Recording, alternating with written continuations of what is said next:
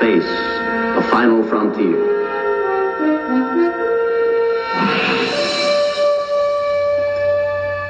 These are the voyages of the starship Enterprise. Its 5-year mission, to explore strange new worlds, to seek out new life and new civilizations, to boldly go where no man has gone before. Welcome back to the show, everybody. Welcome back. Well, I think this is a very Pete-centric episode. It is. We've talked about doing an episode like this for a while. Yes, we have. And yes, we have. The moment is now. I'm very excited for this. I've been waiting a long time.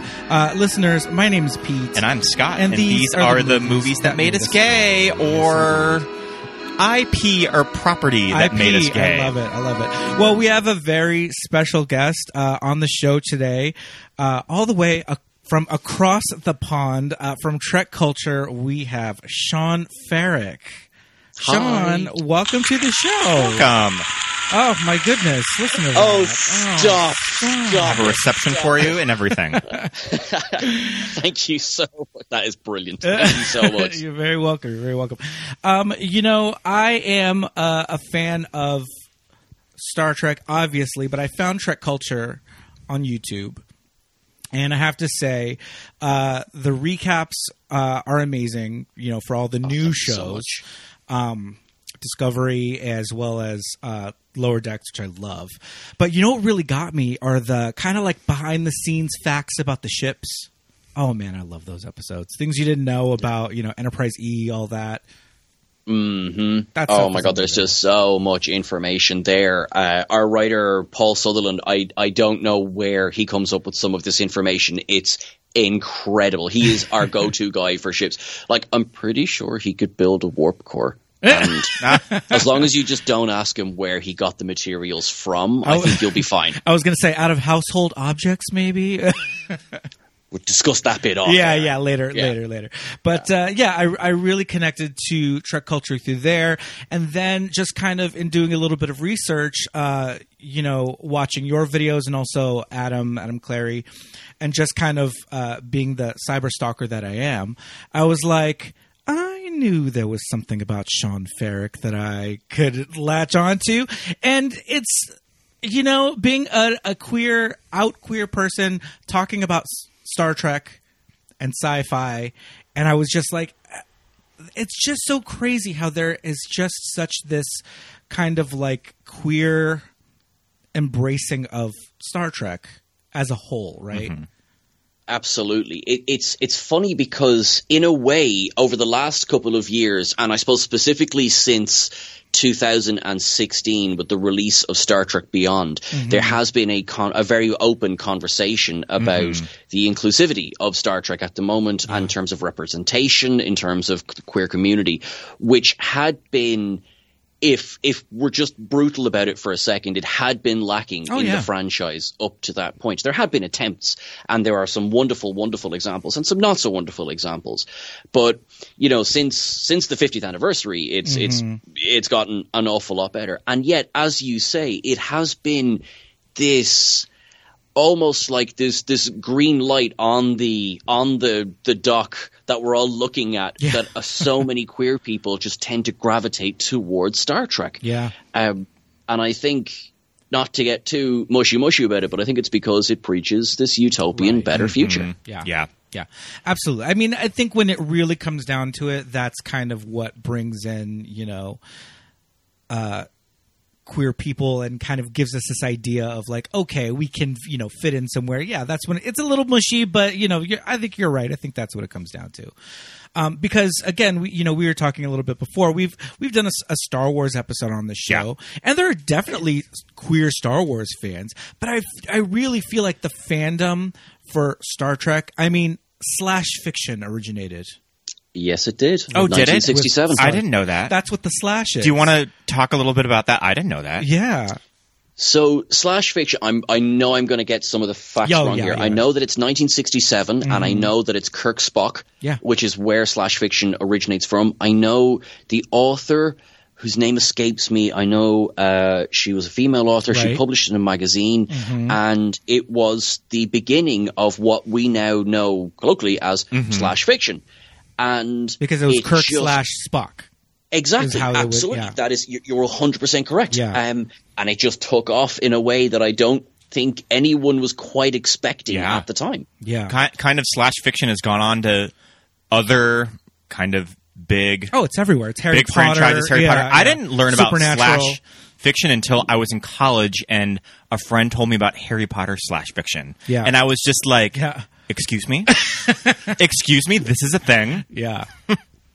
100%. Actually, I myself have read quite a few Harry and Cedric fictions, and I have quite enjoyed them. Oh, yes. Oh, Harry and Cedric. I think the one that my friend told me about, of course, was Harry and Draco. Yeah. Wow. Mm-hmm. I think like that at this point should just like transcend slash fiction and just be its own HBO series. Like either a side series to the Harry Potter, like the main storyline, or we could just do, well, what happens in Wizard College? Yeah. Absolutely. Experimenting with the bodies. Yep. There you go. 100%. Experimentation. I love it. I mean, I didn't see one. We got 8 movies. I did not see one health class. Yeah. Or sex education pamphlet. They have to figure that shit out for themselves. Yeah. Exactly, yeah. And I mean, look, we're going to experiment. We're going to experiment with wands. We'll experiment with other things as well. And look, it's very important that we have a very well-rounded education course. And I really feel this has gone down a rabbit hole, but I regret nothing. Absolutely. So, I mean, Star Trek is a 50-plus-year-old franchise. And when we're talking about this slash fiction kind of, emergence in the 60s, you said, the show came out in the 60s. This is, pre everything, Yep. Nerd culture, not, internet, conventions, all of that. And Star Trek kind of had a hand in all of that shit, right? I mean, yes, it did. Actually, you mentioned conventions, specifically conventions. It's not to say that Star Trek invented the convention circuit, but it was how quickly the conventions exploded that kept Star Trek was dead in 1969. It was a failed television show. It had lost in the ratings pretty much every single week to shows like Lost in Space. And if that had been the end of Star Trek, it would have been another footnote in television history, despite the things that it had done. It had put a black woman on the bridge, and the importance of Nichelle Nichols and Uhura has been discussed ad nauseum, and rightly so. Yeah. It had put an Asian man on the bridge at a time when, people were still dealing with the fallout of World War II. Yeah. And then you also had the Cold War was raging. You had a Russian, let's be honest, the fifth Beatle was sitting there, played by the very non-Russian Walter Koenig, which was hilarious. And that's fine. And that colored how I understood Russian people for the entirety of the 90s. Absolutely. My mind was blown when I saw an interview with him, and it's just like, what? What do you mean that's not how you say nuclear vessels? But all of that could have easily been forgotten. And then the fans just connected with it in a way that, obviously they had hoped, but no one had really expected, because there was no precedent. There was nothing to say everyone's going to get together in a hotel dressed up as their favorite characters. And then the animated series came along, and, it was kind of a gasp of breath. It's actually like I've just done a rewatch of it. It's so 70s. I love it. But it was like a little gasp of breath. You regularly watch the animated series like on Paramount Plus. On Paramount Plus all the time. It's gas. But the counterclock incident, I just watch and watch and watch. I love that episode. I love the fact it was literally like somebody sat down and said, right, how much can we get away with drawing, and exactly how many characters can we get James Doohan to voice before we have to pay him? He does so many voices. Nichelle Nichols and Majel Barrett do. 2 actresses do every female voice on that show. I love it. But it is so 70s. Oh, my goodness. Now, what's the production company behind it? That's Filmation. Filmation. Filmation. Yeah, yes. Okay. So they had also, correct me if I'm wrong, they had also done, I want to say it's Masters of the Universe, or am I making that up in my head? No, they Masters did and She-Ra. I was going to say that's why all the female characters on the Sexy Lady Planet, they all look like She-Ra. They all have the one face. But yeah, pretty much. Yeah. But yeah, the animated series did kind of breathe new life into the show, as low budget as it was. Mm-hmm. And what year was the animated series? 72 to 73. Okay. It officially has 2 seasons, but the second season is like 6 episodes. So it's pretty much the one, if you know. And I'm assuming that's a Saturday morning show. Yes. 100%. Mm-hmm. Yeah. Mm-hmm. And in fact, I know that's where I caught it. Even though obviously I caught it on reruns, it was still, it was a Saturday morning show. Yeah, same. I remember my dad probably just to be like, Sean, shut up for a while. Here's some nice animation. Okay, this is great. Absolutely. And yeah, I remember just being transfixed by it. And having done the rewatch, actually, I'd be interested to see, Peter, what you think of this. I'm going to do the rewatch of it. Right. Okay, the animation has aged and the music has aged, and that's fine.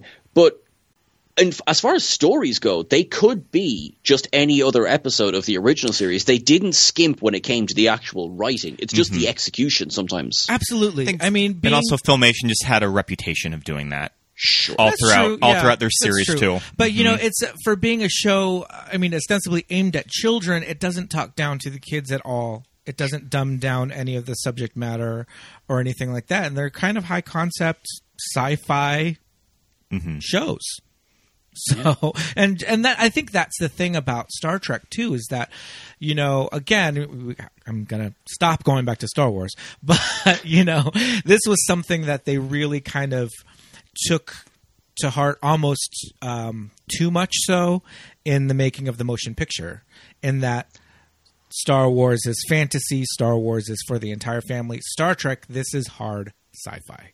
This is high concept ideas. This is, you know, 2001 for the masses. Absolutely. And I was actually just this week reading this great interview with George Lucas about, it was a retrospective about kind of how Star Wars came to be, both in terms of the ideas behind it and then the logistics of how it came to be.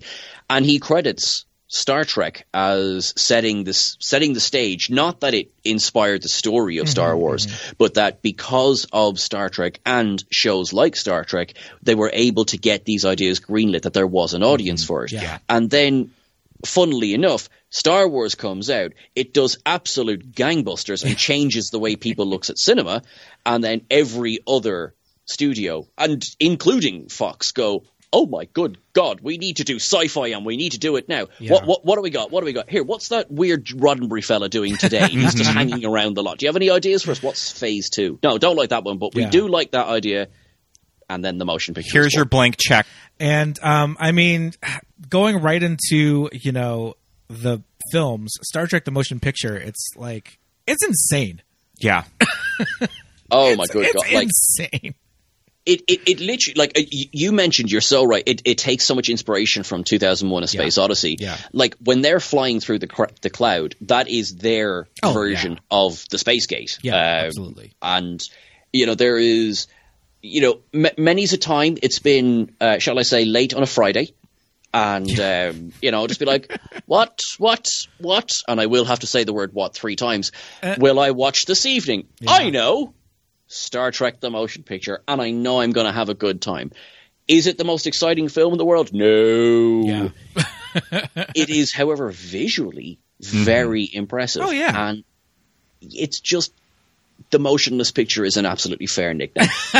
also, like, the director that they got from it. I mean, it's the director. Yeah. It's Robert Wise who did The Haunting and The Sound of Music. So, I mean, Paramount was breaking out the big guns when doing the Star Trek movie. Yeah. Like, they weren't fucking around. West Side Story? Yeah. Yeah.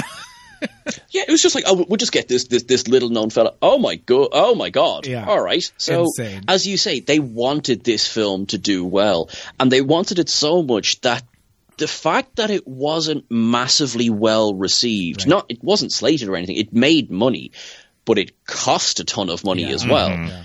It wasn't the success they wanted it to be. And so they took a load of money off it and said, oh, throw us out a sequel, will you? And then we got The Wrath of Khan. Yeah, which, I mean... Yeah. Come on. I mean, I'm not super familiar with a lot of the Star Trek movies, but I do love me some Wrath of Khan. Sure. Iconic. Sure. Iconic. I mean, and it also starts the legendary Star Trek film rule of all the even numbers are good, all the odd numbers are not so Is good. that Simon Pegg in what was it? Was it Spaced? I think it's in Spaced where they initially say it, and not one of the movies. But I mean, it's true. Everybody just knows it's true. It's so funny. Like, and in fairness, like, obviously, listen, it is literally my job to talk about / defend Star Trek. I reject that claim out of hand. It is nonsense. It's mean. It's also, I mean, I see where people are coming from. Yeah. And I also see that they made Star Trek Nemesis to break the rule. See, aren't they so considerate? I don't know about that. Nemesis, man, that one. Okay. But it was number 10. It was an even number. It was number 10. What's the rule about? I think Galaxy Quest fits in there somewhere. And that one breaks. Yeah. That one breaks the rule. If you fit that one in as a Star Trek movie, it breaks. I the like rule. that a lot. Because I think Galaxy Quest. Because wasn't I writing about this the other day? That comes late 90s. I think it comes after First Contact, before Insurrection. I like, although that does make Insurrection an even film. Insurrection, I think, was 98, and Galaxy Quest was December of 99. Oh, okay. Do you know? I went into Insurrection when I was in the 6th grade. Blind. I didn't really grow up on Star Trek. Like, I wasn't introduced to it by a parent. Yeah. Like, I went to the Saturday matinee at my small town theater, and they were playing Star Trek Insurrection, and I went in blind, knowing nothing about Star Trek. And I think that I just sat in the theater, what the fuck is going on in this movie? Oh, that is such a, because you know, the big criticism it gets is, it's like a long episode of the Next Generation, and then we're going like, we love the Next Generation, that's great. But if I'd never seen an episode of The Next Generation, I'll be like, what's going on? Why is the albino dude going weird? What's happening? Why did he shave his beard? He looks ridiculous. And why is that fella getting his arse shaved, like pulled up over his face? I don't understand what's happening. Left the theater a very confused 12-year-old boy. Yep. It wasn't until I came around and started forcing him to watch all this Star Trek. Well, I mean, I'm kind of that basic Star Trek fan that I didn't grow up on Star Trek, but I definitely remember the J.J. Abrams movies when I was in college. Oh, well, there you go. Because, like, we all saw Star Trek 2009. Like, it was a huge deal when it came out. And it made stupid amounts of money at the cinema, because this was now if you think the last maybe 15 years, we've sort of changed the way we look at a successful film. Now, like, if a film doesn't do hundreds of millions of dollars, it's a flop. Whereas before Star Trek 2009, the Voyage Home, the one with the whales, that had been the most successful Star Trek film, because it hadn't cost relatively an awful lot of money, and I think it made somewhere in the thing about $150 million, which is crazy for the third sequel to an okay sci-fi film. Yeah. And then along comes Star Trek 2009, and it's just like, I'll have your wallet, and I'll have your wallet. Yeah, thank you very much. I mean, that's the thing about the film series with the original series cast, is that, you know, even with the motion picture in 79, these are actors of a certain That's what age. always gets me whenever I revisit these movies, that I'm just like, everybody in this movie is fucking old. It's just like, now it's just like, you have to have like Chris Pine, nice arms, just like all of these guys on the Enterprise just need to sort of be in shape. Yeah. And you just get like all these old men. Even Bones, they got freaking Carl Urban for Bones. Like, he's the skinniest. Like, DeForest Kelley, I love him, but he just has the physique of Mr. Burns. Mm-hmm. I love it. I know exactly, because like my experience with Carl Urban had been The Lord of the Rings. Yes. Like, I was like, oh great, so Éomer is now the Doctor on board the Enterprise. That is fine with me. Whereas, as you say, the one before, he was a country doctor. Yes. That was exactly, he was looked exactly the part, you know, and he had the little pinky ring on his finger, and you know, you always knew somewhere in the room there was a shot of whiskey just waiting to be drank. Absolutely. And yet Carl Urban does this fantastic both impression and a sort of a twist on it. Mm-hmm. Yeah, he's pretty much the only one of that cast doing like a version of the original character too.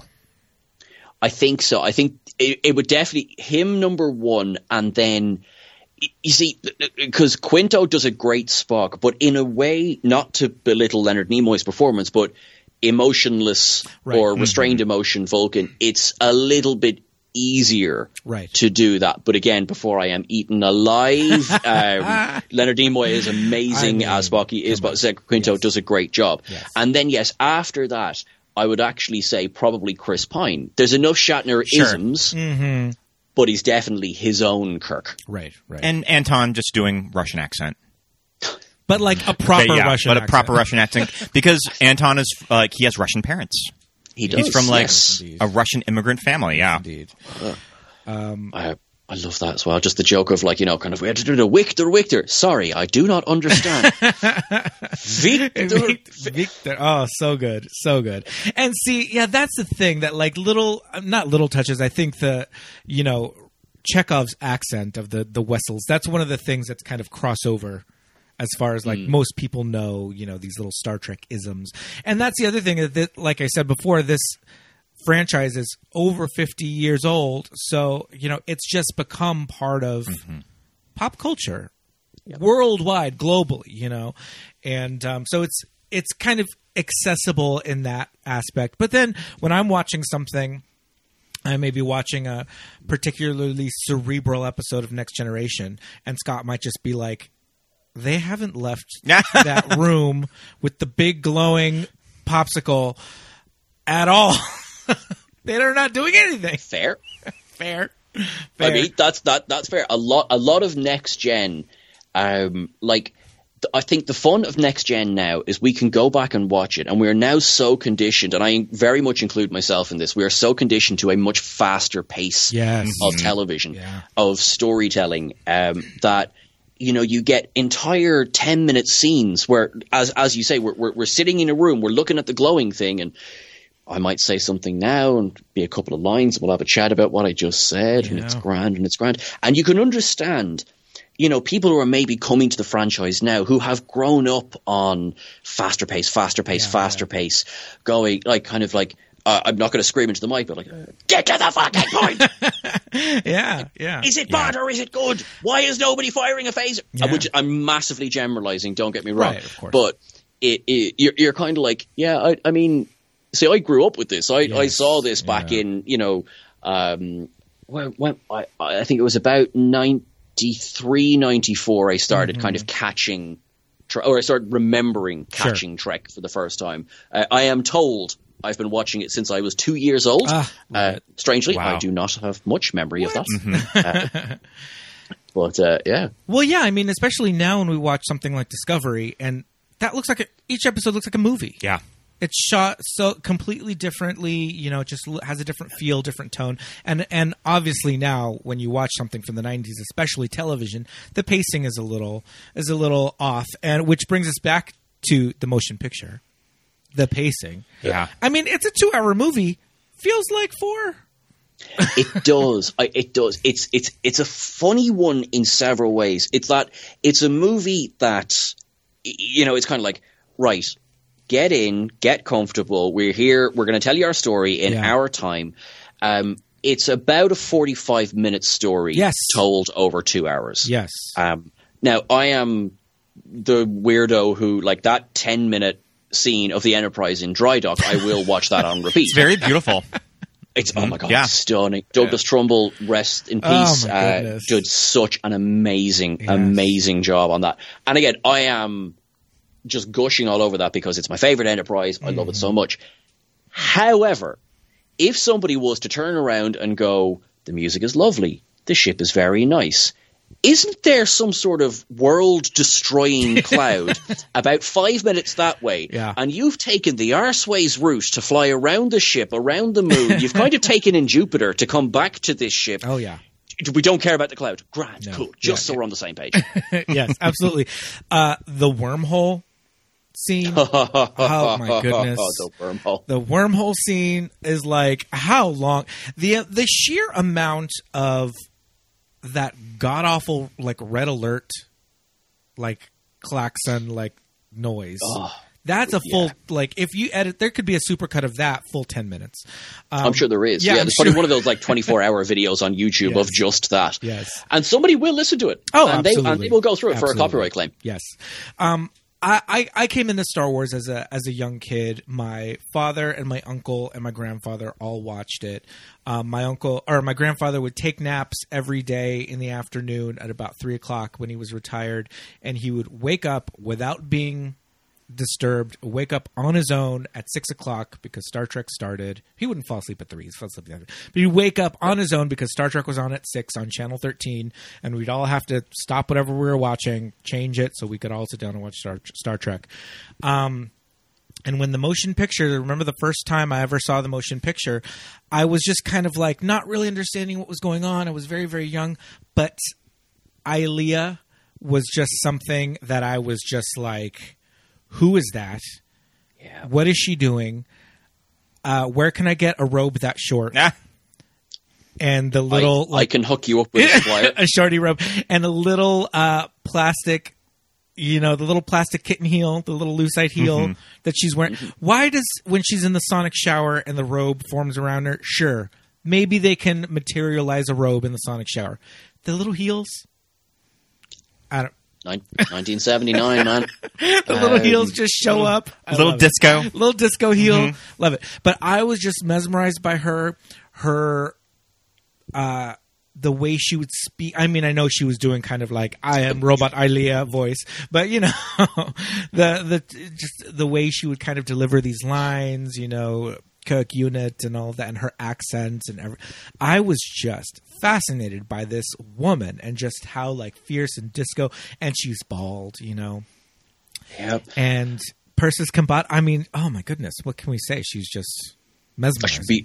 Absolutely beautiful. I remember she had been cast in, Star Trek Phase 2, which itself is just a fascinating story of, again, all of these efforts, and you kind of get the feeling of just like, just keep them busy. Throw them another couple of quid and go build some more sets. Oh, shit, we need a film. Okay, yeah. But she had been cast in that. There's these great, what do you call it, like makeup tests nearly of her in original series garb. And she still has, she has a hairstyle for it. They decided to go completely bald for the film. And she is, her command in that film is just wonderful, both as Lieutenant Ilia and as the V'ger probe. Yeah. And she's very much you can see the inspiration for early Troy in her. And this is not a word against Marina Sirtis. The execution of early TNG, unfortunately, it went a little bit more for statements as opposed to performance. Right. Whereas you can get away with that in a motion picture where you have X amount of time, you kind of need to get to the point a little bit. Over a series. It's a bit like, okay, that's an interesting accent we're choosing there. Okay. He was just commenting on the Troy Where accent. exactly is she from? She made it up. She developed this accent because she's everywhere. And this actress is, what is the nationality of that actress? Welsh. I mean, she's just English Welsh. She's Love it. English. Kind of like Catherine Zeta-Jones. Well, like vaguely ethnic for like casting. Well, no, Marina Sirtis is Greek. Okay, but like her parentage is Greek, but she's English. Right. Yes. Yeah. So it's so funny that as the films, more so even than the series went on, you start to hear her natural accent starts to come through. And if you get to Star Trek Picard, the episode Nepenthe, like that's as close to Marina Sirtis as I think any studio is going to allow Marina Sirtis to be while on film, because she is absolutely hilarious in interviews because there is no filter whatsoever. Amazing. I always noticed in First Contact when she says the line, "Would you two like to be alone?" I was like, that's just her. There's no Troy in that at all. I love it. And I love that they gave her character more agency because, as well, if you think about The Next Generation, it had a very strange relationship with strong female characters. If you look at season 1, on the surface, great, you've got Denise Crosby, you've got Marina Sirtis, and you've got Gates McFadden. So fantastic. This is great. We've got representation. This is wonderful. Suddenly, Denise Crosby's gone. because of how things happen behind the scenes. It was poor handling, and suddenly, right, she's out. Then, likewise, Gates McFadden is gone. Yep. So suddenly you've gone from 3 female characters to just 1. And then they do bring in Diana Muldaur for season 2. Yeah. But that never really works the way they really wanted it to. There was butting heads behind the scenes. And then she's gone. And so you've gone from what seems like good representation in season 1 of not an equal amount of, say, at the time, like male to female, or some sort of gender balance. Suddenly you're just like, you're really not doing too good here. And all the way along, they still keep giving Troy terrible storylines. Yeah. And it's just like, oh, guys, come on, do better. Do better, please. Yeah. But, I mean, as her storylines get worse or maybe smaller, her hair keeps bigger and bigger. Just becoming more and more drag. Oh, my God. Do you know the drag queen Jackie Cox? Oh, yeah. Yeah. The most amazing cosplay of Deanna Troi I think I've ever seen. Jackie has a good one, and also Alaska Thunderfuck has a really good. She has a really good Deanna Troi. Alaska's was a one-off, and she's not a super fan. I think Jackie was like really as a fan going like, I'm going to do Troy. Oh, that is amazing. I would definitely check out Alaska's. I hadn't seen that one yet. And I love that so much. Even Beverly Crusher is a very like drag character because she's so like feminine. She's just glamorous. She's so glamorous and beautiful. Well, I think that's the thing. Gates McFadden is just a stunning woman. Yeah. So it's just like stunning older lady. She can't get away with just not looking like a glamorous, just like 80s just woman. Looks like she just walked off the set of Dynasty or something. Yeah. Yeah, I love her. There are photos from the Picard premiere, season 1 premiere, red carpet, and Gates McFadden is in like a purple pantsuit, and she, oh my, I was like, I can't get enough of these. She looks amazing. I don't know how she does it. Absolutely. Oh my goodness. It's funny, and thanks to Star Trek Prodigy, she's back. Yes. I mean, come on. Prodigy, I'm loving Prodigy. I have to say I'm big fan of Prodigy. I did go in with a bit of trepidation because it's just like, what does it mean to have a show for? Now, never mind. That's all gone. It's excellent. Yeah. I want to dip back into the movies. I want to go into Star Trek 2 to talk about what I think is the first gay character in Star Trek in Kirk's son David. Yeah. We're obsessed with this actor, Merrick Butler. Buttrick. Excuse me. From Square Pegs. From Square Pegs. Have you ever seen Square Pegs? American TV show with SJP? I have not.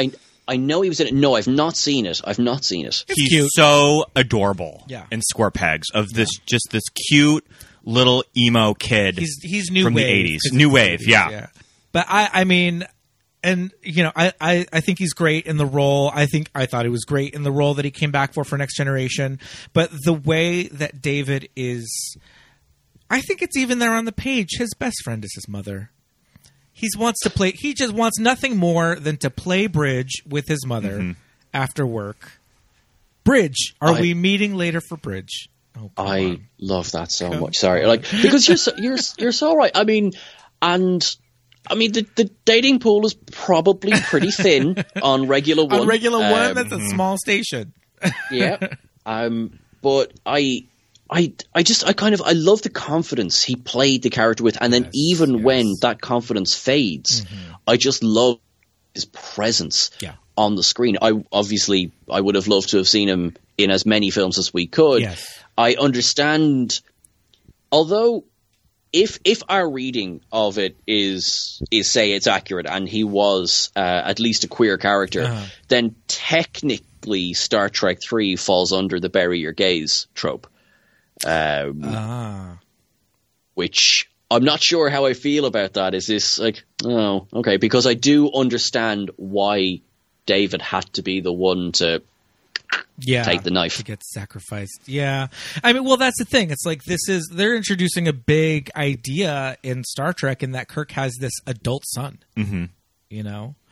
And so what is this character going to be like. You know, his mother is Carol Marcus. She's just like, you know, this great scientist. So he takes on a lot of her attributes, but at the same time, his father is Jim Kirk. And so, like you said, he does have, you know, very, you know, he has heroic elements to him and all that, but it's like, it's kind of a big deal to write this character that we've never seen before as an audience. And I think we just all accept him pretty easy. And I don't know if it's just because I know, you know, I don't remember not remembering this movie. I just always remember Wrath of Khan. So I can't speak to what it was like the first time seeing this character and being like, David, Kirk's son, who is he? You know?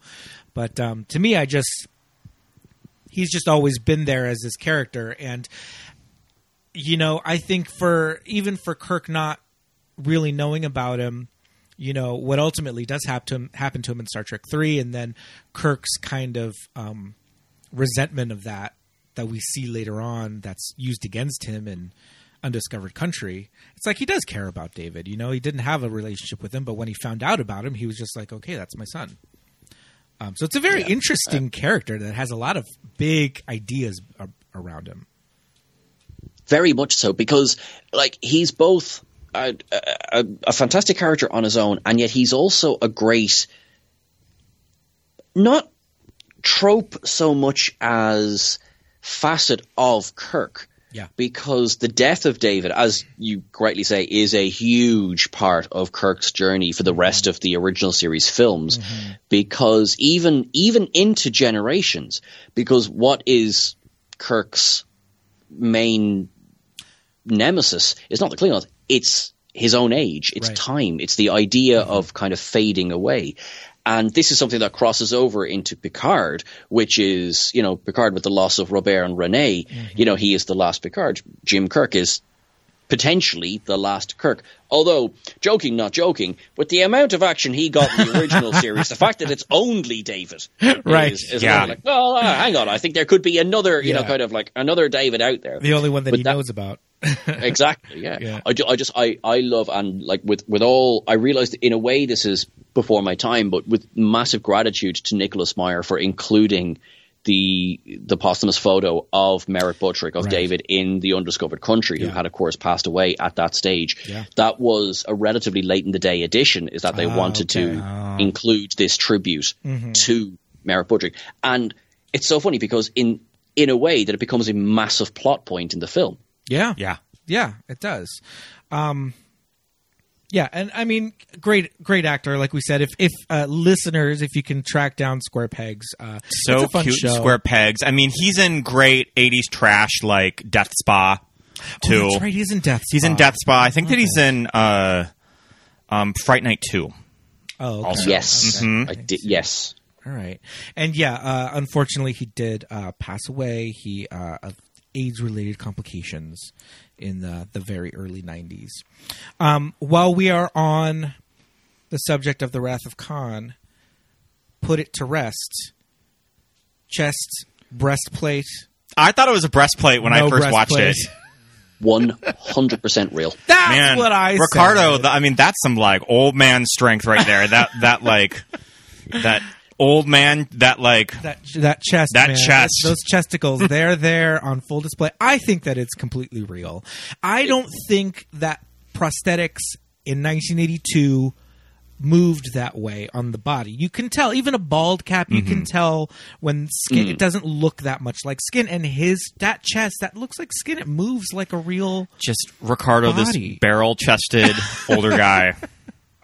Like, there's so much talk about the fact that he and William Shatner, they never actually stand in the same room together. Frankly, Kirk's a lucky man. Yeah. I'd be scared. He's not winning that fight. No. Yeah.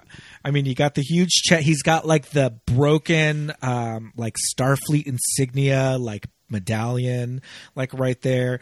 I love like his, they're not his henchmen. They're his, his compatriots. His family. But all of their aesthetic of just the tattered Starfleet uniforms and their long hair. Very like post-apocalyptic, like Mad Max. Yeah. Very much so. I love the fact that after 15 years marooned on a planet, they were able to keep up to date with the 80s fashion trends. And I appreciate some that fierce workout wear. Yeah. They could have stepped off the set of Wrath of Khan and walked onto the physical set by Olivia Newton-John. Yeah. And you know what? It would have been better for it. Oh, yes. I mean, come on. Ricardo Montalban, great. I believe his main lieutenant is Joaquim, the character. Love that actor. Love that guy. Because he's the one that's just kind of like, he always has a little bit of hesitation about like going too far. He knows that Khan's like a little obsessed. Yours is the superior intellect, yeah. Poor L. Judson Scott, he's uncredited. He's not credited in the film. There was a little bit of negotiation kerfuffle. Oh, no. Allegedly before I'm sued. But apparently this is on his agent. There was a little bit of too much holding out, and the fact that despite how much of a large role he has, he's not credited at all. Now he would come back to Star Trek. In fact, in the episode that Merrick Butcher returns in, he is also in that episode. Oh, okay. He very much is credited in that episode. Sure. All right, fun. Star Trek 2 has a lot of really great stuff. Obviously, we get fierce Kirstie Alley. I know that Kirstie Alley's not a very pleasant woman to talk about, but she's kind of fierce though. But she's great. She's excellent in this film. Like, it's one of those credit where credit is due. Yeah. Kirstie Alley Saavik is. I would have loved to have seen more of. I love Robin Curtis because I remember Robin Curtis seeing that Saavik before seeing Kirstie Alley Saavik for whatever crazy reason. I was introduced out of order she come back? to the films. Was it like salary thing? Again, there's a lot of he said, she said, but money. Sure. Money at the end of the day. Yeah. It's she has some really funny moments with Kirk and I mean, who's holding up the damn elevator? I love it. But yeah, she's it's a great character. I mean, was Valeris originally written to be Saavik? So, no, but nobody told Kim Cattrall. So Kim Cattrall was a Trekkie and had been approached to play this female Vulcan in the Undiscovered Country, and she turned it down. She's with the quote, "I don't want to be the third actor to play this same character." And then, now, for the life of me, I don't know whether it was Nicholas Meyer or Leonard Nimoy went, "What are you talking about?" And she said, "Well, there's Saavik." They went, "No, like you're right. It's a female Vulcan role, sure, but no, it's not Saavik." Okay. Now, and you see, because that's been mixed up with the story that Roddenberry and Meyer went effectively toe to toe over. Roddenberry was enraged at the idea of turning Saavik into a villain, to which Meyer responded, "She's my fucking character. I'll do whatever the fuck I want with her. Thank you very much." And then, so that story kind of gets mashed together with when Kim Cattrall found out, and it's like, so no is the short answer. And although it would have made sense. Yeah, it could have. I think so. It's interesting that Nicholas Meyer came in, much like Robert Wise, not having a lot of background in Star Trek, but I feel like Wrath of Khan introduced so many aspects of, Starfleet and the Federation, and that have just become, part of the lore. Like, if you think about it, obviously, like, there's so much from the original series which is still in play today, but things like the needs of the many, that comes from the Wrath of Khan. Yeah. You have so much of the way ships are run. Yeah. Because of the Navy inspiration that Meyer brought to Star Trek, which Roddenberry, and look, I can understand, you create something and somebody comes along with a new vision. I can understand you railing against that a little bit. We are all precious of our own creations. Yeah. Now, sometimes somebody comes along and says, "Thank you, go away now. I'm going to work on this. Don't worry." And but so much of the Wrath of Khan remains in play today. Like, I know Meyer himself didn't design, for example, the Reliant, but the Reliant was in a recent episode of Lower Decks. Oh, yeah. So like this is these designs remain in use today. Actually, funny enough, so was the refit Enterprise, which I know had originated in the previous film.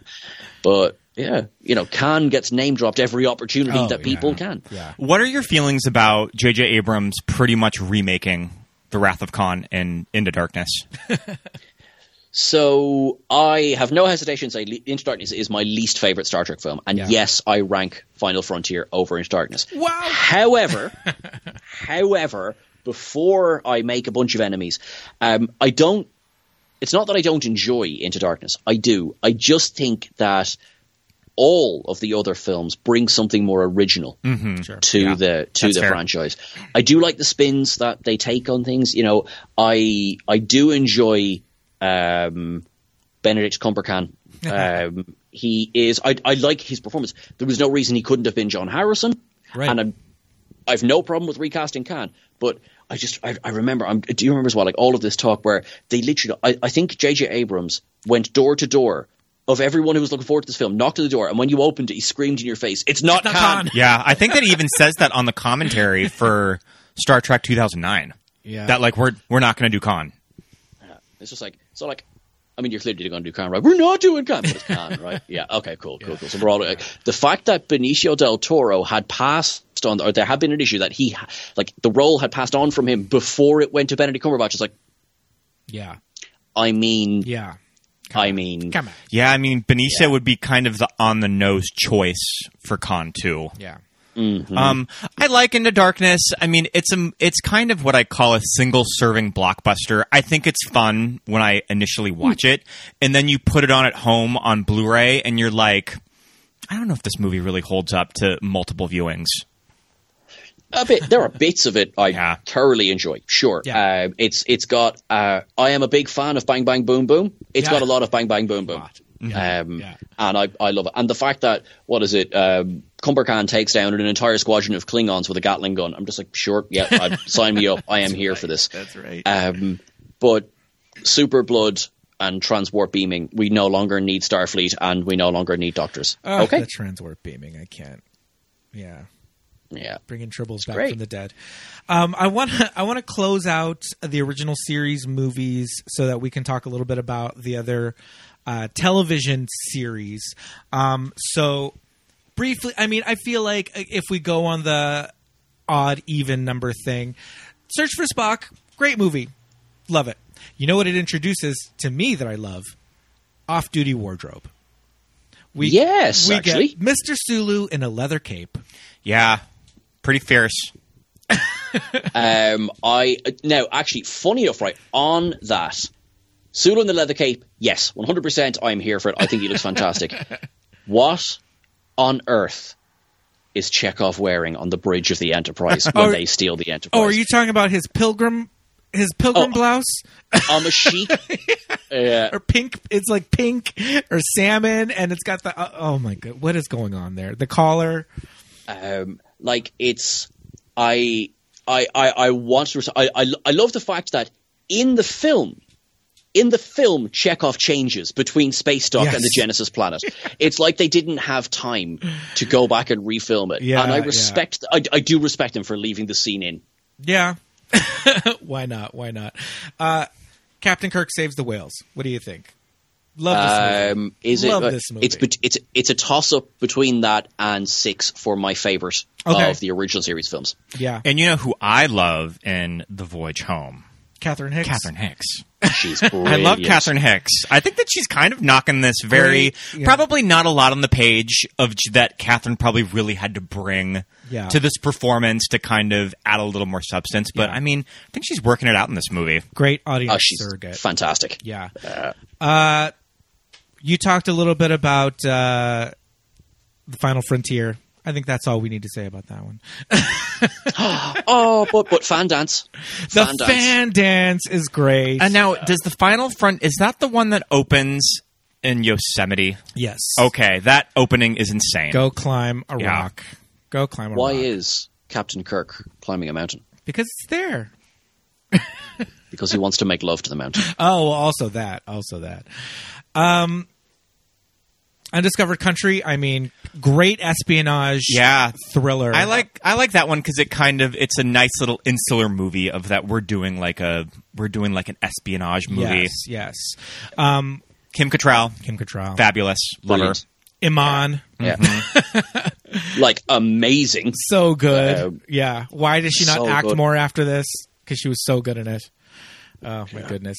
I mean, we could talk about obviously we can talk about Star Trek for as long as possible, but unfortunately we do have to wrap things up. Time is not on our side today.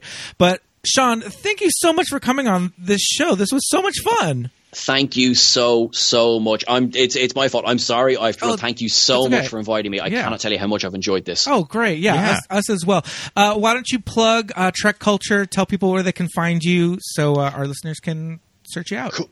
Okay, you can catch. So first of all, you can catch us on Twitter at TrekCulture. You can catch myself at Seán Ferrick on Twitter as well. We are on YouTube. Type in TrekCulture. You'll find a whole rake of videos there. As you said, we've got behind the scenes. We've got 20 things you didn't know about.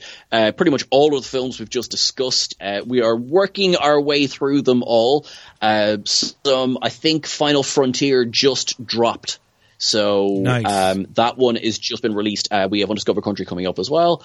And some fun things behind the scenes of all of them. But guys, thank you so much for inviting me. I really, really appreciate it. Oh, you're very, very welcome. We'll definitely have you back on. Yeah, we'd love to have you back on. We'd love to have you back on. Yeah, absolutely. But until then, we will bid you adieu. Thank you so much. We'll let you go. Have a great time all the way over in Ireland. Thanks, buddy. Thank you so much. You're all welcome. right, live long and prosper. You and too. You are the best. Thanks. Bye-bye.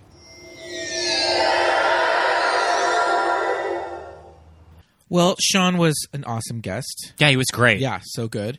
But I think we're going to keep the conversation going. Mm-hmm. I want to talk a little bit about the Star Trek television shows. The movies, obviously, great. We had to kind of shuffle through those a little quickly. But I do want to talk about the shows because I think that is something that kind of brings in a lot of the queer audience to Star Trek. When you're of the age where when Star Trek The Next Generation was on, you would have been young, so it would have been your first big introduction to Star Trek. Yes, yeah, absolutely, absolutely. And then later on with Voyager, and then Deep Space Nine, and then Voyager, and Enterprise. I'm gonna leave the newer shows, Discovery, off of this. They have fully, formed. There's fully out characters yes, on the absolutely. new ones. Yeah, there's non-binary and trans characters and all that stuff. But I want to talk a little bit first about Next Generation. I mean, first and foremost, we have Daddy Riker. Oh yeah. I'm obsessed with Jonathan Frakes as Daddy Riker. Yes. I think that he's so sexy. Jonathan Frakes is get out of here. First of all, season 1, he comes on the scene, and Jonathan Frakes is 6'3", right? And in season 1, he comes on and he has this baby face and these blue eyes. Yeah, I mean, I think that we watched an episode that we're going to talk about, and I think that I looked up his age, and he would have been around my age. Yeah, when he started the show. I think he was probably in his mid-30s when he began it. And in season 1, he's got this baby face, these blue eyes, and his brown hair, and he's tall, and just has this deep booming voice, and he's the first officer of the Enterprise, right? Yeah, and Picard refers to him as number 1. And, in the original series, there wasn't a first officer. That Spock was a science officer. There was a number 1 in the pilot, which went on to be the episode The Cage, and that was played by Macho Barrett, a female first officer, but that was scrapped because it was a little too progressive. But we get, number 1 here. And he's kind of the Kirk surrogate in Next Generation because Picard is so different than Kirk. Riker is the one that goes on away missions and bags all the sexy babes, and he has his affair with Minuet, and he has his affair with Deanna Troi. I was going to say, him and Deanna Troi, do they sort of have an on again, off again, or is it more of a will they, won't they? They have sort of thing. A previous unseen relationship when they both get on the Enterprise in the first episode, Encounter at Farpoint. They meet each other, and it's a very They've had a past. Oh, They've had a you're past. here, yes.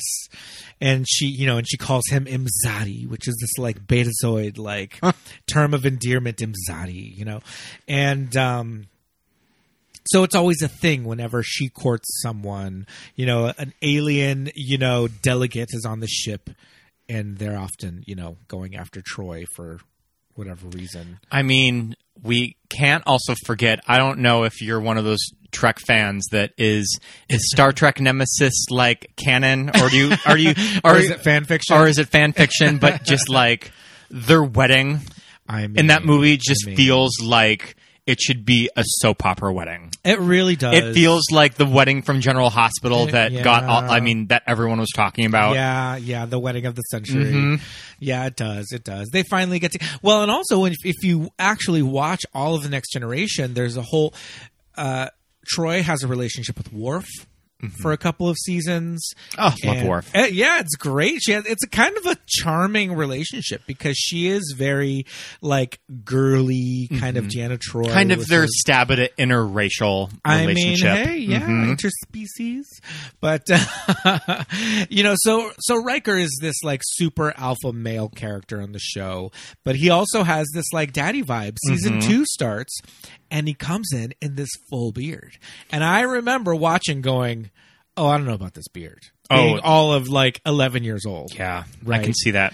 And because, it was so different. And it's not like today. I feel like people don't, It's very like well manicured. Yeah. Spends a lot of time on his...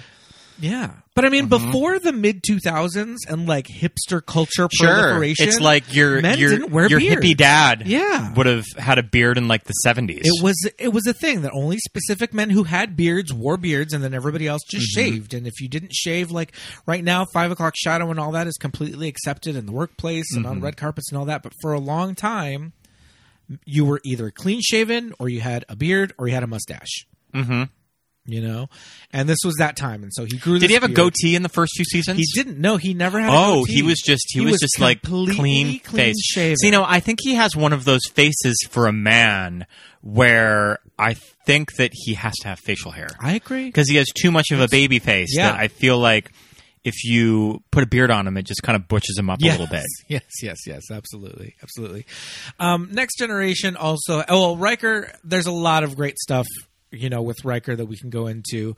There's the famed Riker maneuver, which if you're not familiar with, Google the Riker maneuver. It's this thing, again, he's 6'3", and he did this thing where when he would sit in a chair, he would walk up to the chair and sweep his leg around the back of the chair and sit down on it. Oh, wow. Really weird. And people have called it the Riker maneuver because he always does it. He has come forward later on and said that he has a back issue and would have trouble sitting down a certain way, and it's easier for him to like slide in from that position. So that's why he would do it. But it's a funny little character quirk of his. Next Generation also has Commander Data, which I feel like women always kind of found Data fascinating. He became like this sex symbol, even though he's like this emotionless albino. But I always had an affinity for Data as a little gay kid because he was like the different one. And another big character for me was Wesley Crusher. Yeah. I mean, not only was he the kid, I think that he's probably a few years older than you. Yeah, he's about 4 or 5 years older than me, Will Wheaton. And the reason he was put there was to get fans are always really hard on this character. Fans are very critical of Wesley Crusher. Shut up, Wesley. It's a whole thing. He's a Mary Sue. Whatever. Kind of like originated the whole Mary Sue thing. Kind of. Yeah, kind of in the fan fiction world. I never had that much of a problem with Wesley as a kid. I kind of see it now. I definitely see it now. The problems with the character. But, he was there for a purpose, and that purpose was to get kids to watch the show. It's kind of the child surrogate for the audience. Yeah. But for me as a kid, when I watched, I just thought Will Wheaton was super dreamy. It was just this pretty cute. Boy, he's very cute. The cute boy from Stand By Me. Yeah, it's Gordy. He's all grown up, you know. And what like a dream job for like a child. Hey, of like you're part of the crew on Star Trek. Yeah, like that would have had to have been so exciting as a child actor to do. I mean, I'm sure that Will Wheaton and I know that Will Wheaton has a lot to say about the character because it was very much like, oh, you're this genius, and everybody loves you. I've seen Alex Winter's child starred documentary, and he seems to have a lot of issues that he's still working out from his fame as a child. Yeah, which is fair. I think a lot of the backlash to Star Trek kind of got to him. Yeah, as it probably would any totally young fair. person. But for me as a young kid watching it, I was very much like I was all about Wesley, you know. Okay, so you're all about the character. I totally was. I love that. I totally was. You know, he was there with his mom. He had no siblings. You know, he was super smart. So child genius. Not that I was like a genius or smarter. I didn't identify with that. But I just, you know, I was just like, all right, there's a kid there. Kind of a kid holding his own. Yeah. Next to all of these strong characters. Yes, yeah. And again, super cute. And he wore. I mean, the thing about Star Trek is the uniforms on these shows. They don't leave anything to the imagination. No, were we just watching? We were watching Star Trek: The Motion Picture last night, yeah. And you can fully see some like dick print. In all of those uniforms on all of the guys. Yes, indeed. Our main cast, they have a little tunic that covers it, but there's another version of the uniform that it's just a catsuit. Mm-hmm. And when the men are wearing those, you never see Kirk or McCoy or Spock in that one, but you see other people, and you're just like, oh, holy moly. You can see it all. But, yeah, so when Wesley's walking around in these like little jumpsuits, I'm just like 11 years old going, all right, I like this show. Deanna Troi is a drag queen. Yeah, I mean, we mentioned that sort of as the seasons went on. Yeah, this actress's hair just kept getting larger and larger. Absolutely, but yeah, I mean, Troy is kind of amazing. She's just like a glamorous woman. We talked earlier about Dr. Crusher, the vague accent. The vague accent. Deanna Troi, yes. I'm obsessed with. I mean, Marina Sirtis has gone on record saying that she did all this work developing this accent so that it would be like so specific to this character, and just like, yeah, it's weird. Yeah, it's just kind of weird. Now, is she from? Tell me a little of the backstory of her. Is she from Earth? Deanna Troi is half human. Okay, her father's human, and her mother is a Betazoid, and her mother is Loaxana Troi, and she is everything. Is she played by anyone like? She's played by Majel Barrett, Gene Roddenberry's wife. Okay, who was #1 on the original series. She also voices the ship's computer. She has a lot to do with Star Trek. She's the first lady of Star Trek, Majel Barrett. Loaxana Troi is amazing. She has a major crush on Captain Picard, and he's always like, "Ooh, I gotta go that way. Here she comes." They have a very funny dynamic. She's I'm not gonna remember Loaxana Troi's full title, but she is like royalty on Betazoid, right. Beta Z. And she has the big manservant that's played by Lurch from the Addams Family, who follows her around everywhere and carries all of her wardrobe in like a space suitcase. That's also very Spaceballs. Yes, it's very Spaceballs. And as a Betazoid, full Betazoid, Loaxana, her mother, has full telepathic powers. Read people's minds. Oh, wow, okay. Including Deanna's. That's probably why Picard didn't like to be around her. Exactly. Yep. And the two of them can talk back and forth using their thoughts. But Deanna, being half human, with other non-Betazoids, she's only empathic. Okay. Not telepathic. Mm-hmm. And as an empath, she can sense their feelings. So that's why she's so good as the ship's counselor, the ship's psychiatrist, because this show was from the 80s. So, we talked a little bit about with Sean about Star Trek kind of dipping their toe into issues. The original series was very issues-based. So there would be episodes about racism, and there would be episodes about xenophobia, and they would try to talk about, feminism, women's issues, but being Star Trek, and especially in the original series, wasn't always perfect. Probably women's lib. It's this new thing, Pete. Yeah. Well, I take it that's sort of the character of Ahura, of that's probably all that they felt like they needed. They got that we have this character. We've got Uhura. She's on the bridge. Fierce black woman on the bridge. There's your women's lib. There's your right women's there. lib. Yeah. Which is pretty cool. I mean, I know that actresses and comedians like Whoopi have talked about how much that character meant to them when they were a young girl watching Star Trek, of watching this cool black woman not playing a maid. Yes. Like she gets to roll up her sleeves and have fun with everyone else. Absolutely. Yep. And so in The Next Generation, they famously produced an episode titled The Outcast. We watched it last night.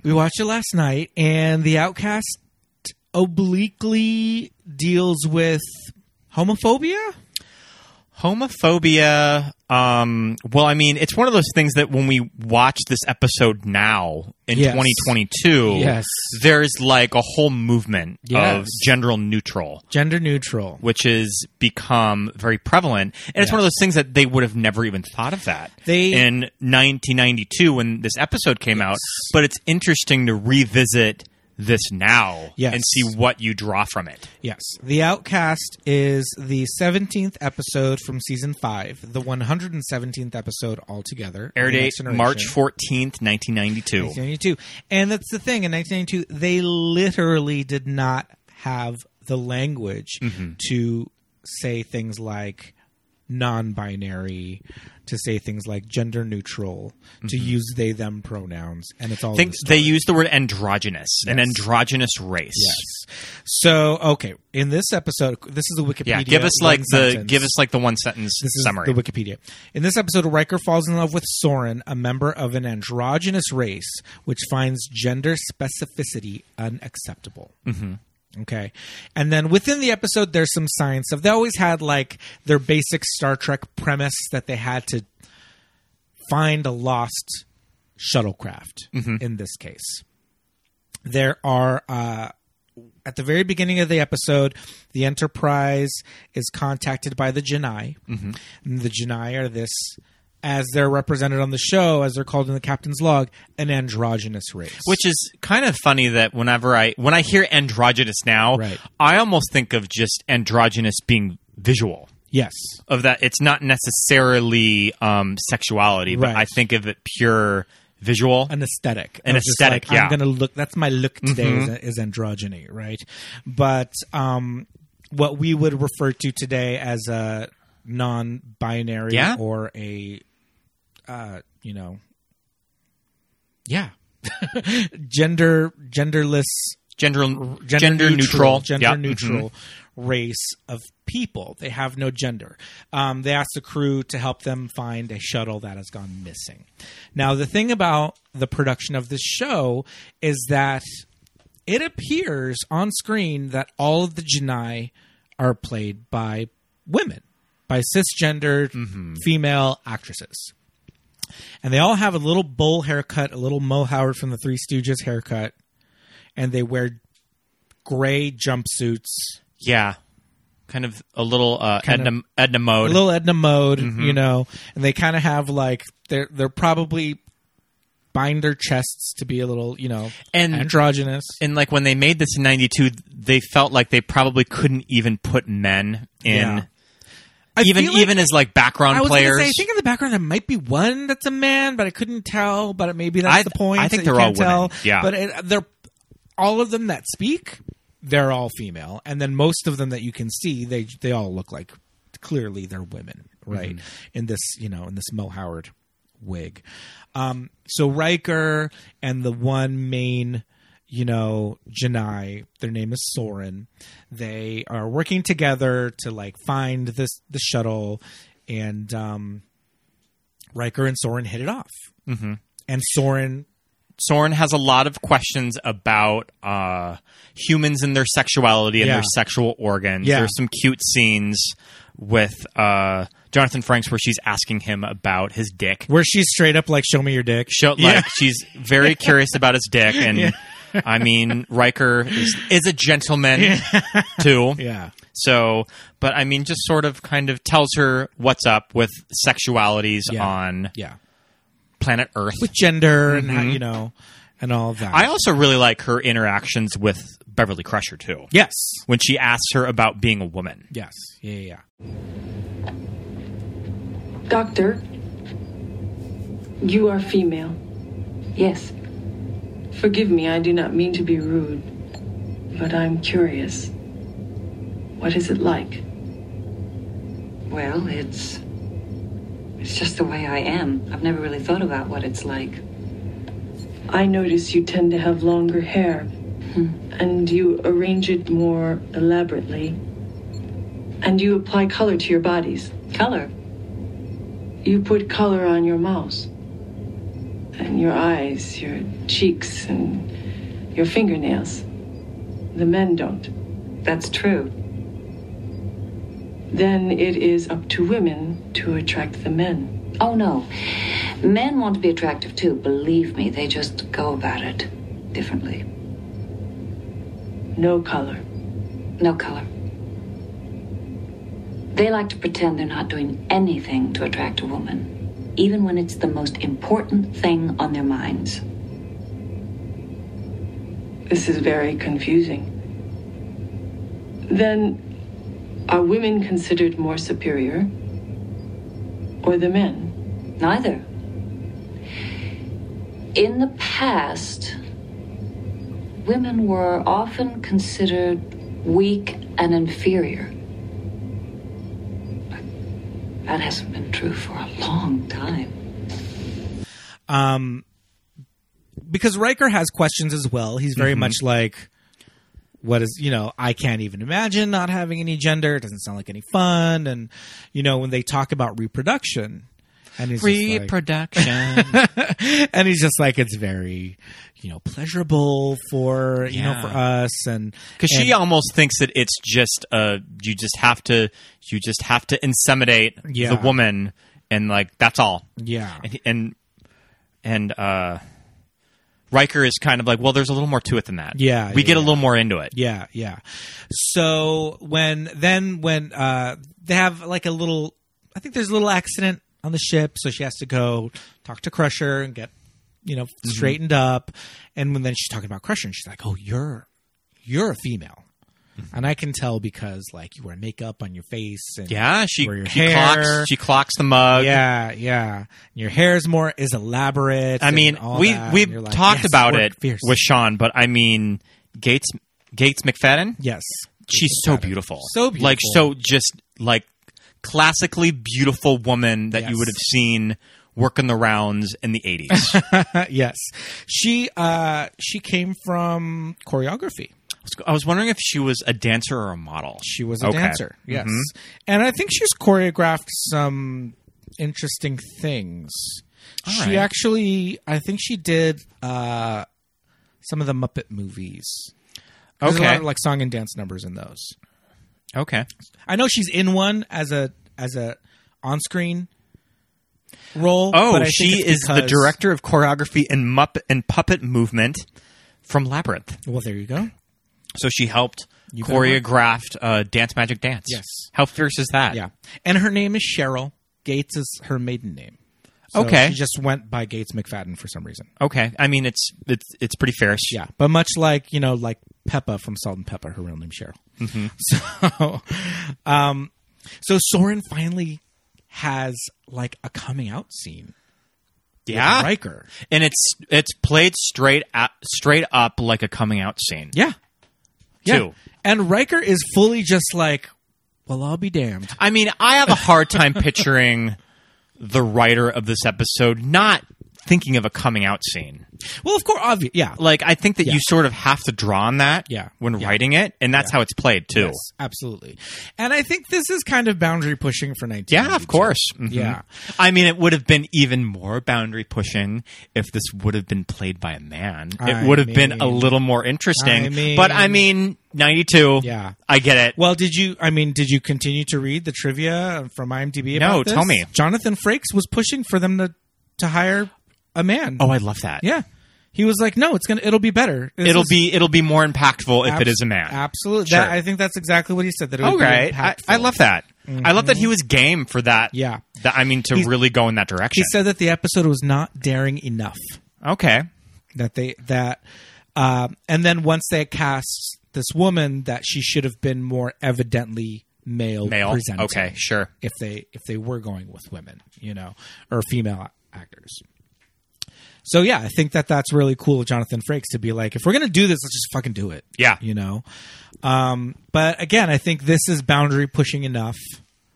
It's one of those things where you think, Star Trek is a sci-fi property. So while this whole episode is talking about that there are a lot of queer fans, there are probably more straight fans that are watching going, what in the hell am I watching? Did you watch that weird episode of Next Gen last night? Yeah.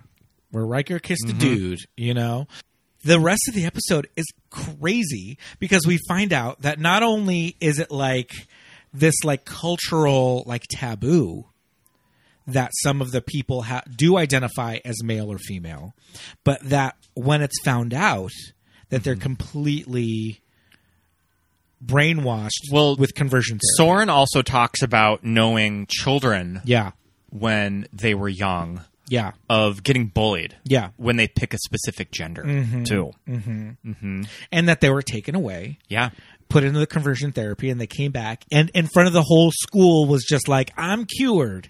That shit's real, man. That's crazy.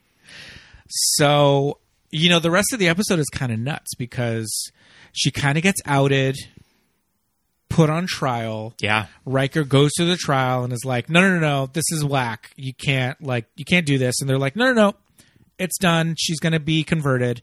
And Riker fully offers to give Soren asylum and take them onto the Enterprise as like a refugee. Yeah. And there's like, no, can't do it. Prime directive. Can't interfere. The last scene where Riker and Worf go down to the planet to break Soren out. I mean, also amazing. Kind of a big episode for Worf, too, because you kind of get some, I'll say homophobia. Yeah. When he finds out that there's only one gender. Yeah. And he's just like, the fuck is up with that? Yeah. He's just like, doesn't get it. Yeah, I can't with those people. Yeah. In their poker game, which you... Oh, my God, the poker game I love. Just like a Thursday night on the Enterprise poker with Data in his, like, green visor. Yes. The senior staff. So this is one of those things, if you worked on the Enterprise as, like... What would you do in the Enterprise? Would you run, like, the pet store? Oh, geez. I would probably work in the gift shop or something. I would be, like, a barista. You can work with Whoopi. Something lame. Okay, I'll be Whoopi's barback. Yeah, you could be Whoopi's barback. Yeah. Talk shit with her and, like, clean tables. Yeah. I would do that on the Enterprise. Yeah. I don't know what I would do. Yeah, I'd probably... I'm definitely not cool or smart enough to, like, work on the bridge. To be crew, yeah. I don't want that much responsibility. Yeah, I don't know. Would I run the daycare center? Would that be a bad idea? Probably. Yeah. Maybe I'd open up I think that you would work in candle store. In human resources. In human resources? Okay, yeah. Be making sure... Well, I don't know. Are you paid on the Enterprise? They don't believe in money. So it's... they're giving you a place to stay. So, exactly. I'd imagine that they don't really pay you. Yeah. But you'd work in human resources. Sure. Yeah, I'd make sure that everybody's, like, comm badges are working. If they get locked out of their quarters... you work customer service now for a software company, so you could do something like that. Sure.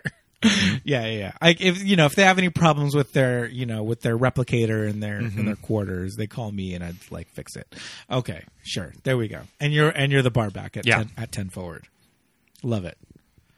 But they're probably gonna need some help every now and then at the pet store. Like, I wonder if they have if there is a full like mall in the Enterprise. Spaceball status. It's big enough. The Enterprise is huge. As there are videos on TrekCulture. Close all the stores in the mall. There are videos on TrekCulture talking about how big physically the Enterprise is, and that it's so big, and that even with a crew of like 800 people, that you could like walk down those hallways and like not run into anybody for like 5 full minutes. So there's probably a full mall with like a circus and like a food court. Yeah, all that. Anyway. I like to kind of dig into ship like that. Yeah, the day-to-day. The day-to-day life of working on one of these ships. Yeah. And the poker game, I love it. Yeah, we love the poker game. I mean, I kind of want to see like a strip poker game with all of these characters. Hey, there you go. I mean, I think that you'd have to take off that full jumpsuit, so that would be like one hand. Well, that's one piece, yeah, just a zipper. Yeah. By this time, the top is a pullover and it's separate from the pants. But not for the ladies. They still had the one piece. Sexism. So yeah, Worf exhibits a little bit of like just kind of he's weirded out kind of by the Janai, but then later on when he talks to Riker, he's like, he's gonna go help break all her right, out. Bitch, let's do this. You're my friend, and if you're gonna go down there and bust some heads, I'm going with you, which is great. Yeah, I love that. Yeah, perfect Worf. Yeah, moment. And it's just so sad when they go down there and Soren's like, yeah, too late. They've just sort of resigned. Yeah. Well, I think they already started the brainwashing process. I think they already started the conversion therapy. Yeah. So Soren's just like, nope, I love it here. I'm happy. I'm cured. I don't want to be a female anymore. And it kind of ends the show on a bummer note, which is, not usual. And they were never heard nor seen from again. Yeah. Yeah. Unfortunately, that's the last we hear of Soren or the Janai. But, well, they're rude anyway. With that conversion therapy nonsense. But good episode. But yeah, it's a really good episode. Yeah, super memorable. It's a famous one for that for that subject matter and storyline. Yeah, especially kind of where culture didn't really have specific a lot of language for gender neutral. Yeah. Well, that's the thing. I think they were just going for this allegory about gay people, and they're like, okay, here's a way we can do it with without really doing it. And it's but sort of like so 30 some years later, it works almost literally. Yeah. In so doing that, they introduced these concepts of non-binary and gender, gender neutral and all of that, which they weren't even really going for or trying to address. Yeah, and Riker's just like, I don't know what to do with your pronouns. I can't call you it. And Soren doesn't even say, well, we use they, them. Soren's just like, oh, we have a word you couldn't understand. I was even calling Soren she earlier, too. Yeah, exactly. Exactly. Don't misgender Soren. Well, I think the Soren of the beginning of the episode would have gladly gone by she. Oh, this is very, very true. Riker refers to Soren as she. They're not they, them until after the brainwashing. So, yeah, so it's complicated. There's layers. Yes, there's layers, like an onion. Not a lot more with queer characters in Next Generation. We've talked a little bit about, you and I have talked about the character of Ensign Hawk from First Contact, the movie. Yeah. Played by Neil McDonough. I've seen Neil McDonough randomly around the city. I think really? I've seen him like twice. Oh, okay. I've seen him at the Grove. Interesting. I think that he was doing press for one of the Paul Blart Mall Cop movies, and I saw him at the Grove movie theater, and I was like, oh, shit. All right.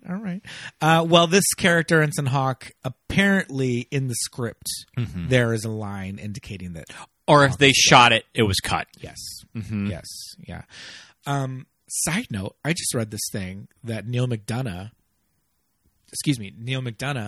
is kind of has like a, I don't know if it's like a clause in his contracts or something, but he is very spiritual and will not kiss a woman on screen because he's married. Oh, that's very sweet of him. That's interesting. That's interesting. Okay. I feel like that might kind of unless it goes cut off some opportunities. Unless it goes in some weird Sisters on Full House. Kirk Cameron directions. Yeah. Some growing pains direction. I don't know. I don't think it goes that far, but it is. I thought it was a little interesting. But that's a side note about Neil McDonough. And yeah, so that's kind of the only really other. I mean, in Star Trek Beyond a few years ago, it was sort of an issue that Sulu was gay. Yes. And George Takei kind of made some controversial statements of this is not the character of Sulu, right. Which I would argue that the J.J. Abrams movies are operating from a completely different timeline. And why can't Sulu be like? Because it's just the timeline. The timeline doesn't change your orientation. The timeline just but just changes. like this is such an opposite character from what he was playing, right? Or like in a different universe. Yeah. So why can't the character be gay? Yeah. True. I want to talk briefly about Deep Space Nine has I hesitate to call it a lesbian kiss, but there's a kiss between two female characters, between Dax and Kira. Now, is Deep Space Nine the one that you said that they always get their guys like with their shirt off? No, that's Enterprise. That's okay. Enterprise, yeah. Deep Space Nine is the one on the space station by the wormhole. It's very action-oriented. You don't like that one at all. Is that the one with Scott Bakula? That's Enterprise. Enterprise, okay. Yeah. Deep Space Nine. I think I would like Enterprise more. I think you'd like Enterprise more. Deep Space Nine has it's got Worf. He moved over after Next Generation ended. But it has a female on female kiss. It has some interesting concepts with Dax, who is a symbiotic character. Mm-hmm. They are a centuries old slug that gets put in different bodies. As the bodies die off, it gets taken out and put in a new one. Its previous host was an old man. Okay. And so Commander Sisko refers to Dax as old man, even though she's like a 28-year-old beautiful woman. And Worf meets her, and they fall in love, and they end up getting married. And one of the Klingons, a very old Klingon, there's a very cool line where he's just like, hey, it's Dax. It's my old friend. And she's like, well, yeah, it's me. And it's just like, sweet. What's been going on? You know, doesn't care that it's like a lady now. Just kind of like, all right, you just changed your gender right in front of me. Mm-hmm. I want to talk about Voyager, Captain Janeway. Captain Janeway. I mean, you love Captain Janeway. I love Kate Mulgrew. Mm-hmm. I love Captain Janeway. She's doing a permanent Katharine Hepburn impression. I mean, that's just sort of her gig. That's her gig. That's been her. I mean, even before Star Trek, I think that she just sort of emulated Catherine. Yeah, I'm not coming for that wig. I'm just like, I'm here for it. That like mid-Atlantic voice. Yes, yeah. And she's a female captain. She's very. I mean, shoot, I feel like in most of my grown-up jobs, I have had female bosses. Same. Yep. You know, and I'm just like, all right. I answer to female authority well. Yeah, exactly. Yep. And so to me, it's not like, oh, wow, that's so weird to have a female captain. But it's like, that was groundbreaking, you know. The 7 of 9 character comes around in season 4.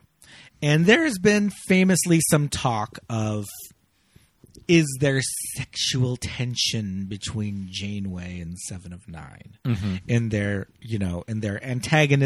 sometimes antagonistic relationship? I know that some of the fans are just like, I don't see it. You're projecting things on there, but those could also be people that just, I don't know, maybe they just don't want to see things. I mean, that's what you could say about a good majority of the movies that we do on our show. Exactly. Yep. Exactly. Definitely with something like Fight Club that we've done. Yeah, exactly. People saying, "Oh, you're just putting what you want to see on there. Your agenda. You're broadcasting your agenda onto something." It's like, no, we're not broadcasting our agenda. It's there.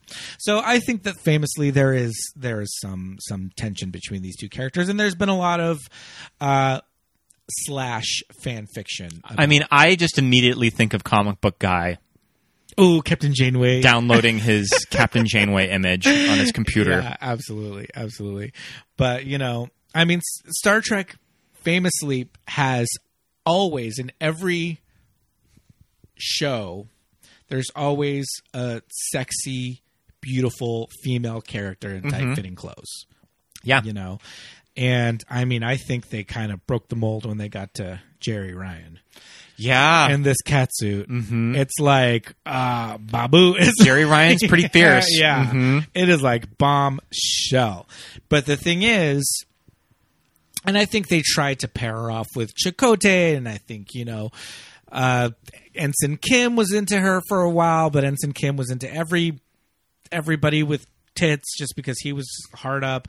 But, you know, I think really what the fans took from it was this relationship that she had with Janeway, which, you know, like I said, it was a little antagonistic, but I think there might be something there. Okay, all right. To it. So yeah, I would suggest looking into that, Googling that, seeing some. I think there's some supercuts on YouTube about, you know, Janeway and Seven and their little. Now, what was the Star Trek show of the guy that was in like his like blue and his blue little blue panties. tank Yeah. and his little tight fitting trunks? Yes, so that is Enterprise. That scene was giving me those gay movies that are shot in the valley with just like that are on Amazon Prime. This guy that's just like walking down a hallway with like ambient noise. Yes.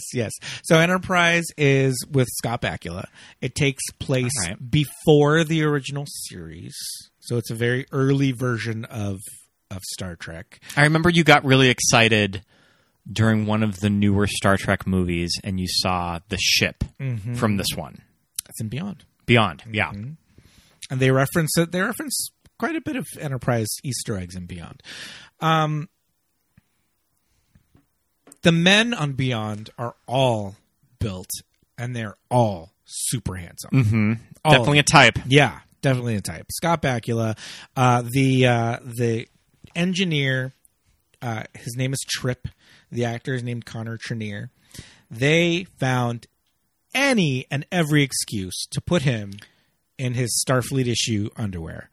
They would do this thing because it was early on in Star Trek lore. So they would do this thing where when they would come back from alien planets, they would have to kind of like what do you call it? Like scrub each other down. Sure. Make sure that you didn't get any germs or anything. Yeah. So they'd like get put in this room, which is like a sauna, and they'd have to like rub this goo on each other. They did a lot. All right. They did a lot. And I mean, you can also just Google like Star Trek Enterprise shirtless, and there's a ton of pictures, including Bakula, you know, who's a very handsome man. You know, even at that time, you know, he's was the captain, but he still had a great bod. And so they found every, you know, chance to put Trip in that underwear. And there was that scene where he's like, the entire ship is knocked out, and he's like tiptoeing around in the little tight blue panties. Okay.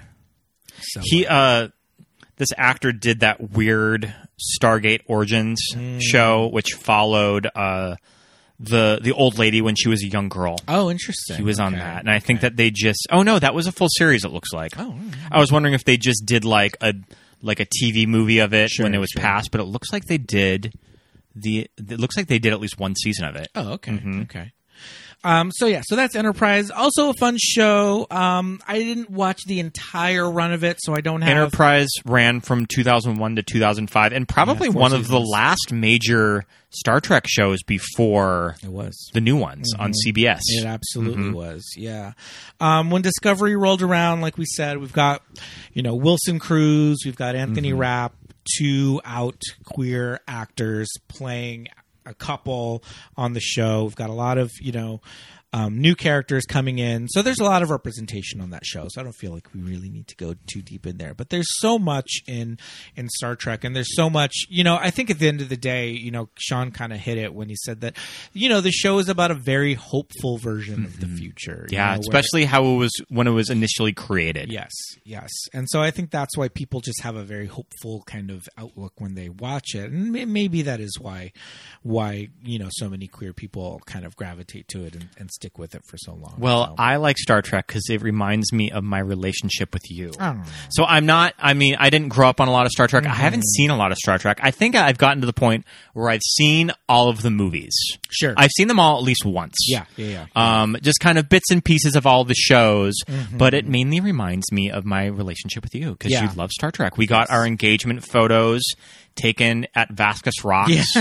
Vasquez Rocks. Yeah. And there is a very famous episode of the original series where they go to Vasquez Rocks. Yes. And just when you walk around that little park, it's like you've stepped into a Star Trek episode. Yep. It's like you're on Vulcan. Yeah. So, yeah, the big part of my childhood and I love it. You have a Star Trek tattoo and you have a Star Wars tattoo. You have both. I do. Absolutely. You kind of prove all of the fans wrong of just like you have to pick a side. Yeah, you do. You absolutely do not. Yeah, you can love both. Yeah, absolutely. Yes, indeed. So, yeah, I hope this kind of like shed a little bit of light into our Star Trek, and I'm glad we were able to get to it because I was worried we were going to be able to talk about Star Trek because none of the and I know that we've always talked about maybe doing a TV month of talking about stuff like Star Trek or My So-Called Life or Square Pegs, just sort of these kind of cult TV shows that we loved. So I like that we just kind of had a broad discussion of this episode. Yeah, absolutely. Same here. So, thanks again to Seán for coming on the show. That was great. I wish we had a little bit more time, but hopefully we'll be able to get him on in the future to do another episode, and we can talk to Seán a little bit more. And you said he's a pretty big. He has a big YouTube channel. If you're into Star Trek, probably TrekCulture. TrekCulture. The TrekCulture channel it's pretty. If you're into Star Trek, I definitely recommend checking it out. They do full recaps of all the shows. They do really fun, videos about taking deep dives into different ships and different aspects of. He dissects the uniforms a lot. He loves the uniforms. He's a big cosplayer, so Seán likes to talk about the uniforms. So go check that out over at TrekCulture on YouTube. And go follow Seán on Instagram as well. So I think it's just about that time in the show. Wrap stuff up. Yeah, time to wrap it up. And I think right now we will take this moment to do some Patreon shoutouts. Patreon shoutouts, yay! Indeed.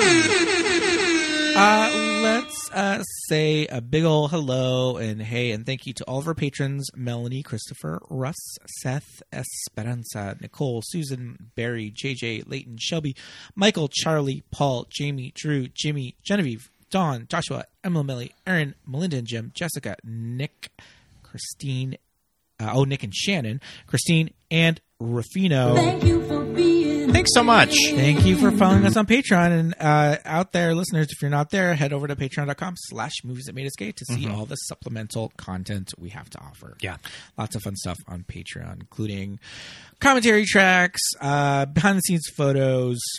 We'll have another commentary track out very, very soon. Yes, indeed. When this episode comes out. Newsletters, seasonal playlists. Our Oscar episode will be coming out soon. Oscars at the end of the month. It'll end up on Patreon about the week before. Yes, indeed. So go check that out. We'd also love it if you would rate and review us. Head over to Spotify or Apple Podcasts and give us 5 stars. Give us 5 stars. Yes, indeed. And also write us a review. If you write us a review on Apple Podcasts, we'll read it on the show. Why not? You can follow us on social media. We are at Movies That Made Us Gay on Instagram and Facebook.